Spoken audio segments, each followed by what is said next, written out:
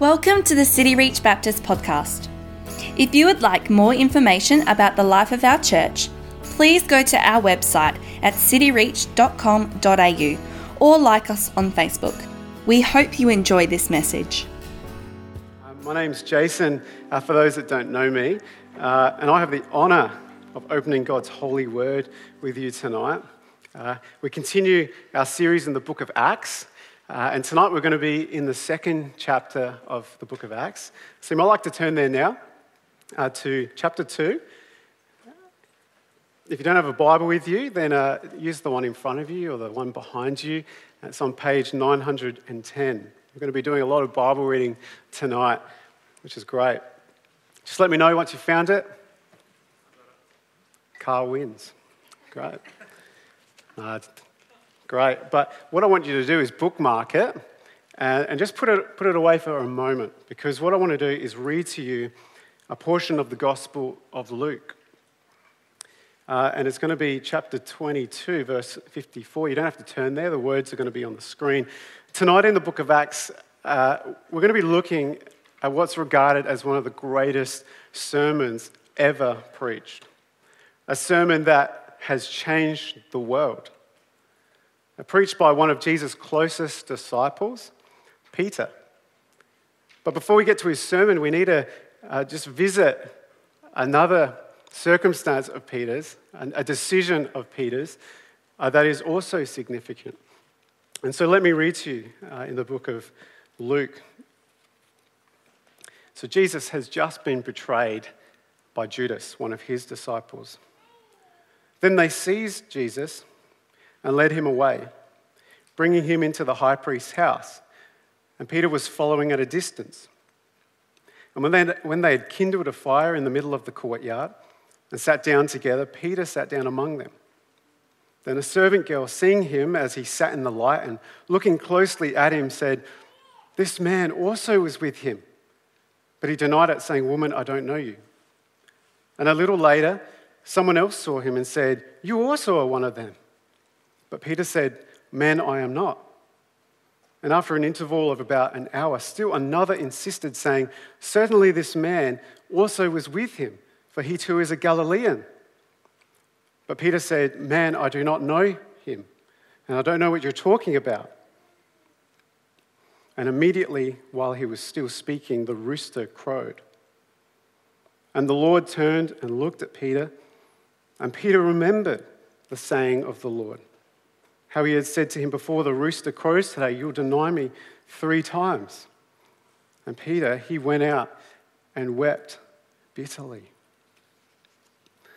50 days before his famous sermon, Peter, he had committed Judas-like betrayal and denied knowing the Lord Jesus, not just once, but 3 times. Yet, he is a man, though he denied Jesus in front of the Jews, he would now boldly proclaim to them the powerful message that Jesus was Israel's longed-for Messiah. And salvation and forgiveness of sin was only found in the Lord Jesus. Now, I must confess, in the lead up to tonight, I felt somewhat intimidated by the fact that my sermon is going to be on the greatest sermon of all time, so thanks a lot, Pastor Carl. But it does beg the question, how do you preach a sermon on a sermon? There's a couple of ways that you could possibly do it. I could just read the sermon and we could get going a bit early tonight, go to Lakeside and enjoy some food together, but that's pretty lazy and I'll get in trouble. Another reason is that we could I could teach on how to preach a good sermon, because it does do that. It's a brilliant sermon. And so, but that's not going to be applicable for everyone, and I don't really have the credentials to do that. Or another way is we could just simply study it together and try and understand what Peter is teaching about God. And that's exactly what we're going to do tonight. We're going to be students of the Apostle Peter. And here's what we know so far. In the time between Peter's denial and his sermon, Jesus has hung on a cross, died the most horrific death. He's victoriously risen from the dead. He's gloriously ascended to heaven. And the Holy Spirit has been sent by the Lord Jesus. And it has filled the apostles. And they've been proclaiming the mighty works of God in known languages. Miraculous. And what's the result? We're going to see that it's left some marveling and some mocking. And so let's look at our bookmark passage in Acts chapter 2, and we're going to start from verse 12.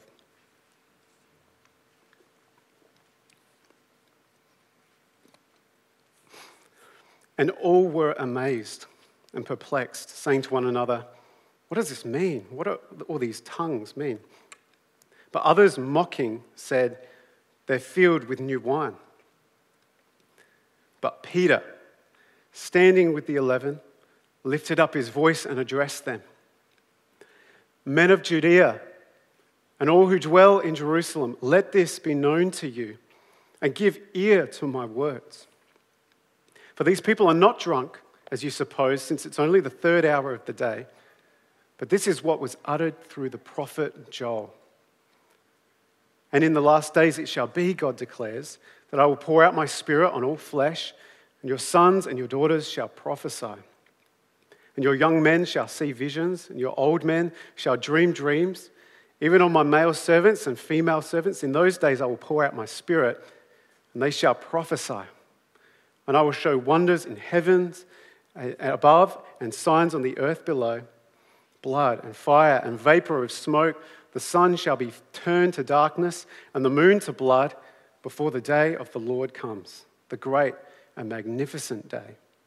And it shall come to pass that everyone who calls upon the name of the Lord shall be saved. Men of Israel, hear these words. Jesus of Nazareth, a man attested to you by God with mighty works and wonders and signs that God did through him in your midst, as you yourselves know. This Jesus delivered up according to the definite plan and foreknowledge of God, you crucified and killed by the hands of lawless men. God raised him up, loosing the pangs of death, because it was not possible for him to be held by it. For David says concerning him, I saw the Lord always before me, for he's at my right hand that I may not be shaken. Therefore my heart was glad and my tongue rejoiced. My flesh also will dwell in hope. For you will not abandon my soul to Hades, or let your Holy One see corruption. You have made known to me the paths of life. You will make me full of gladness with your presence. Brothers, I may say to you with confidence about the patriarch David, that he both died and was buried, and his tomb is with us today.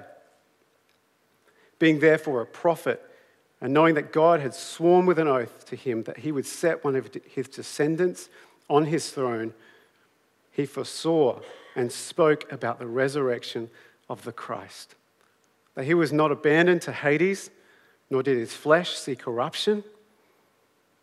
This Jesus God raised up, and of that we are all witnesses.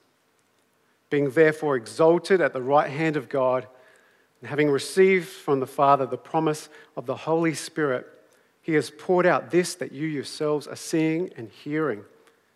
For David did not ascend into the heavens, but he himself says, the Lord said to my Lord, sit at my right hand until I make your enemies your footstool.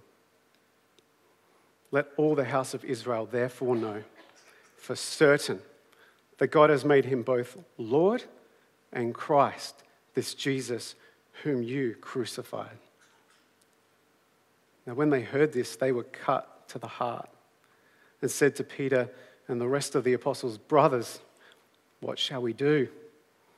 And Peter said to them, repent and be baptized, every one of you, in the name of Jesus Christ, for the forgiveness of your sins, and you will receive the gift of the Holy Spirit. What an amazing sermon. This inaugural sermon is full of such authority and power, conviction. It's the first sermon So it's the coming of the Holy Spirit. There's a few reasons why his sermon is so brilliant. It's simple. It's likely that Luke just summarized this sermon, and it was much longer, but it is very concise and simple. And I think I've got a few dot points up on the screen for you too. It's scriptural. It's completely backed up by God's word. It's Christ-centered. It's convicting. It's practical. It's relevant to the listeners. These are all marks of a great sermon, but there are three specific aspects of his sermon that I want to focus on, that I think are significant for his listeners, but also us today. And these three aspects that somewhat redeem Peter's three denials of Jesus are his theology of God. Theology shouldn't scare us, it should excite us. Sermons should absolutely be rich in the truth about the knowledge of God. The very word, theology, theos meaning God and logos meaning word, it literally means a word about God.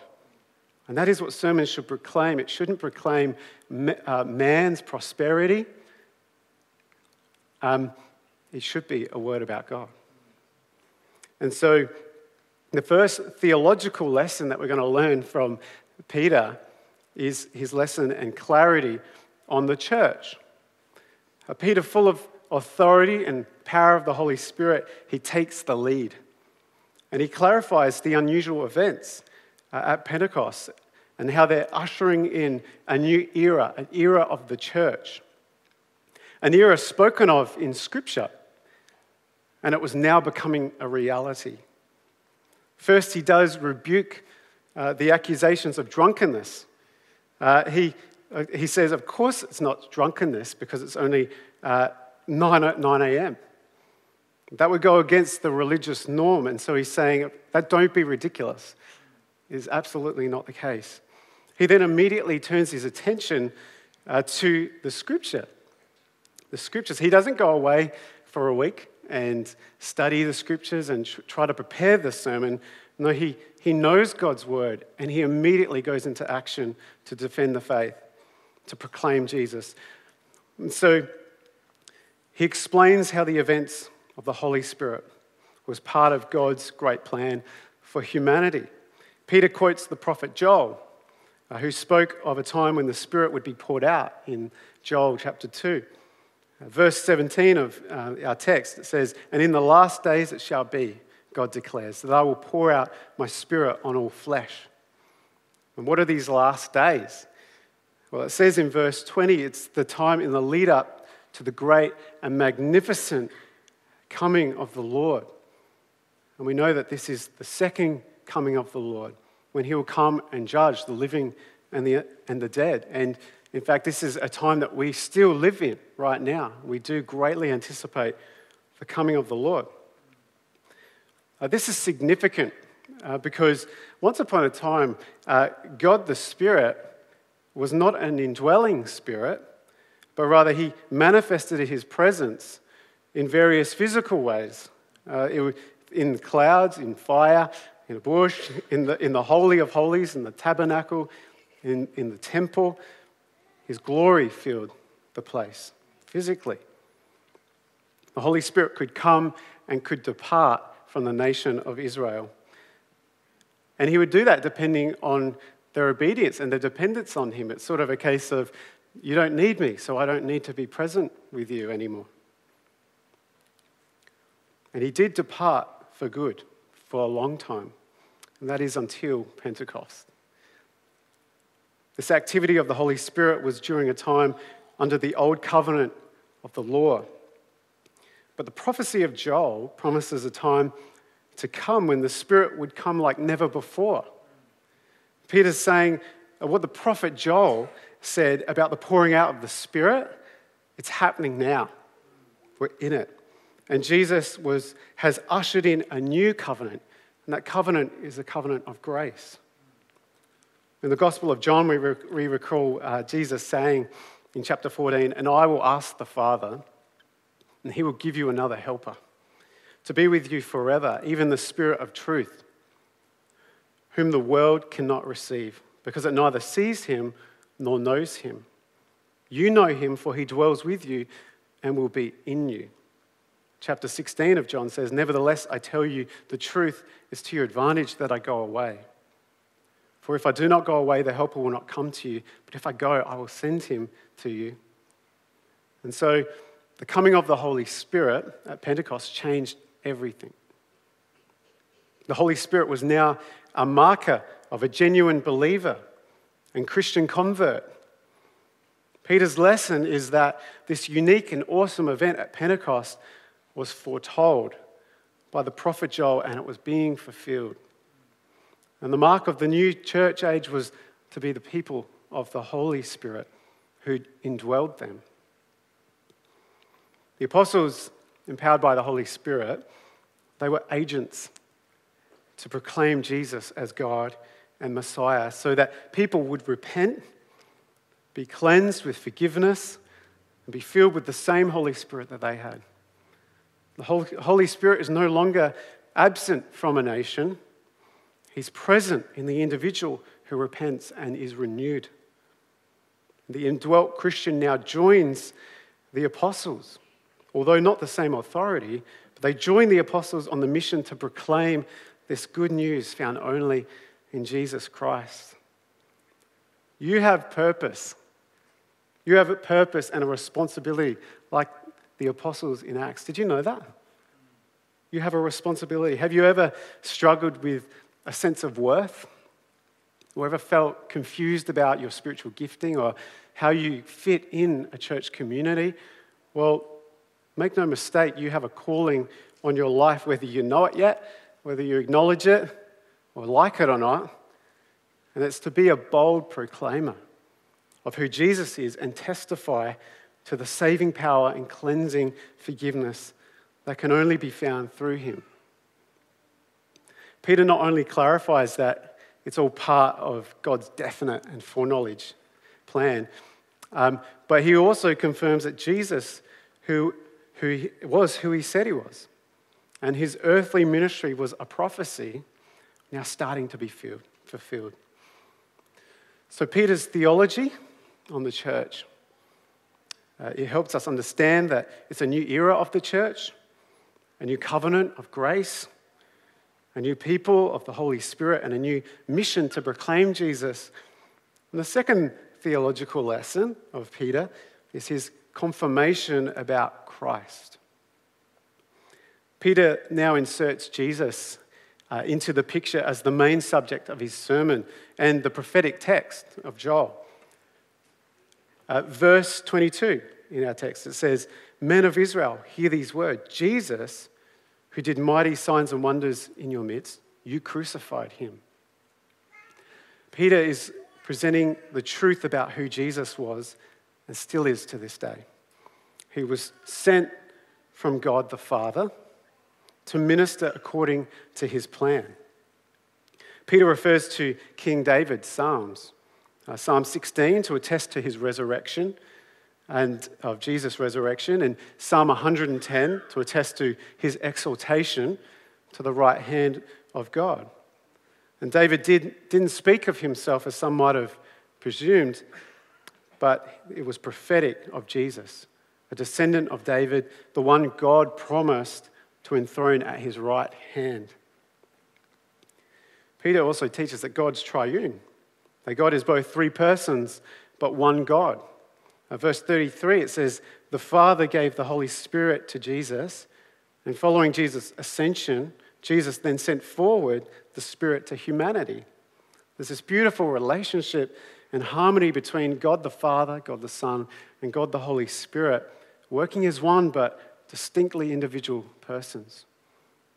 Peter has the correct knowledge of Jesus and makes no apology in saying in verse 36, Jesus is Lord and Jesus is Christ. It's absolutely essential to have the biblically correct understanding of who Jesus is. Now, my wife Lauren, her stepdad, is a very well-known surgeon in Adelaide, in Australia, and in fact, the whole world. He's quite famous. He's a professor in his field. He's been in this profession for over 40 years. He's established successful clinics and practices and foundations. He's operated on Arabian royalty. He's dined with the Queen numerous times. Says she's a lovely lady. He holds many prestigious titles and honours due to his remarkable life. He's a companion of the Order of Australia, or we call it AC. And to explain that more, we've got knighthood. We've got knights and dames in Australia, believe it or not. And below that, we have ACs. And then we have numerous other honours as well. As well as that, he was titled recently South Australian of the Year for 2018. He's a very brilliant man. Now, great offence can be made to a gentleman like this if you were to, for example, to call him doctor and not professor. Or instead of being a companion of the Order of Australia, you just said he had a medal of the Order of Australia, which was the lowest rank of those prestigious awards. Or even just to call him a candidate for South Australian of the Year would be offensive because he was it. He has titles of honour and they must be acknowledged respectfully. And I hope you can kind of see where I'm going with this, because Jesus is fully God and fully man. Jesus is the Messiah.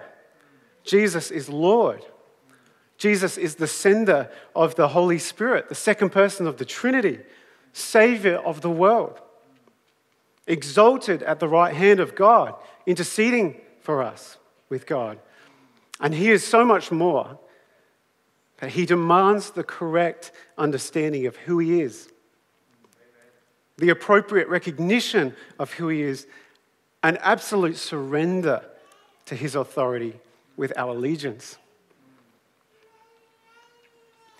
Do you have a high view of Jesus? Or do you have a low view of who Jesus is? In your mind, was he just a good moral person? Was he even a foolish person? Jesus Christ is the Son of God, the one in whom we find forgiveness of sin and gain eternal life. Eternal life in God's presence. And this is through repentance of sin and living in submission to the call of proclaiming this good news, empowered by the Holy Spirit. So we're in Peter's classroom, right? His classroom of theology, and we've learnt about the church and Christ, how Christ is sent from God the Father, fully God himself, the sender of the Holy Spirit, both Lord and Christ. Now we look at his teaching on Christianity. Verse 37. Now when they, the crowd, heard this, Peter's sermon, they were cut to the heart and said to Peter and the rest of the apostles, "Brothers, what shall we do?" Peter's sermon not only interprets what has happened, the events at Pentecost, it causes something to happen. His listeners were at one point asking what was going on, and now they're asking, what do we do? They were broken and in need. Some translate this verse saying that they were pierced to the heart, which reminds me of a passage that I think we're familiar with, Hebrews 4, verse 12. For the word of God is living and active, sharper than any two-edged sword, piercing to the division of soul and of spirit, of joints and of marrow, discerning the thoughts and intentions of the heart. God's word is powerful to change a human's life, to make them a new creation, a Christian. Peter's method in preaching was through conviction of sin. And it's so essential to do that, so the listener is aware of the offense of their sin. Peter says this, Jesus you crucified. But there's good news. God raised him from the dead. Peter teaches a really interesting and important lesson on God's providence here. Providence is, I recently studied providence. It's derived from a Latin word, providere, which means to foresee. And so although Jesus' death was their doing, and they're fully responsible for it, it was part of God's definite plan and his foreknowledge.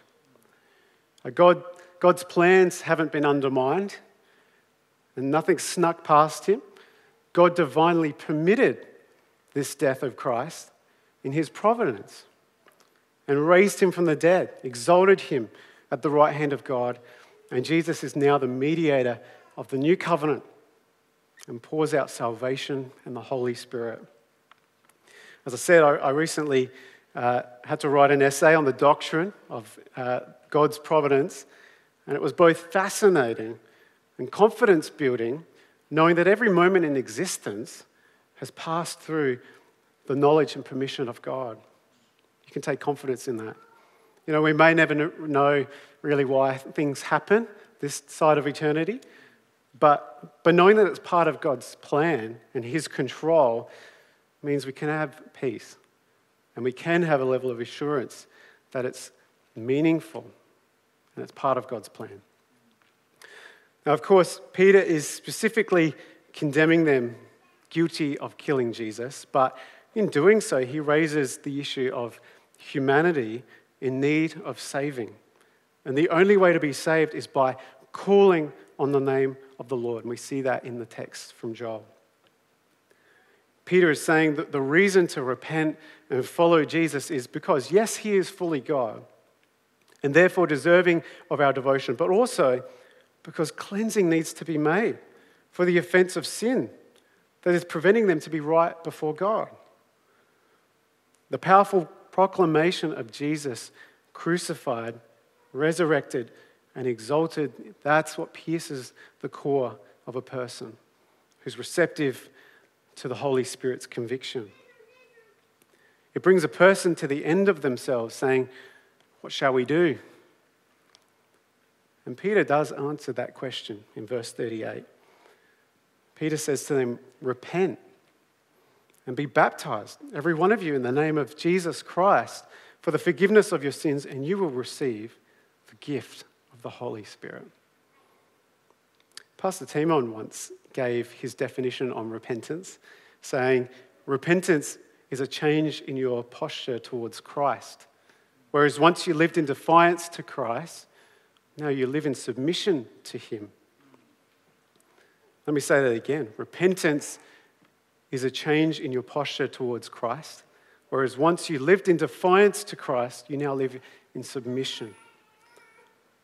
To be a true follower of Jesus, a genuine Christian, one must flee from the sin they once walked in. Call on the name of the Lord with repentance, receiving forgiveness, and then walk in the ways of Christ, obeying the instruction of the Holy Word and being guided by the now indwelling Holy Spirit.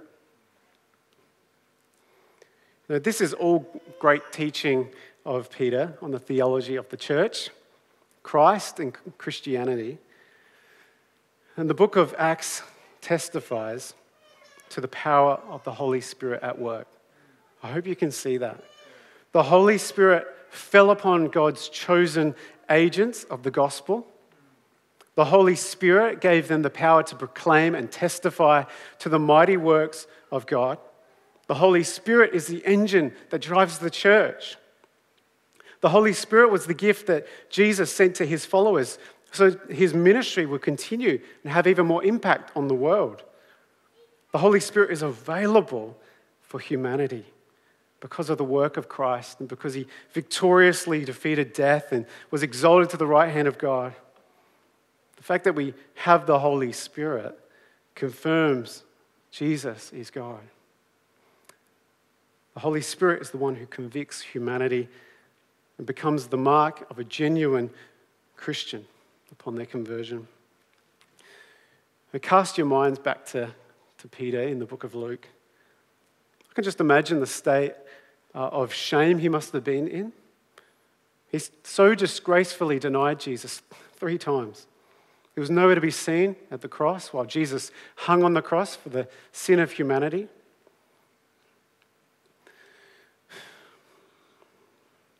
When he heard the good news, though, of Jesus being alive, the hope and joy that he must have felt.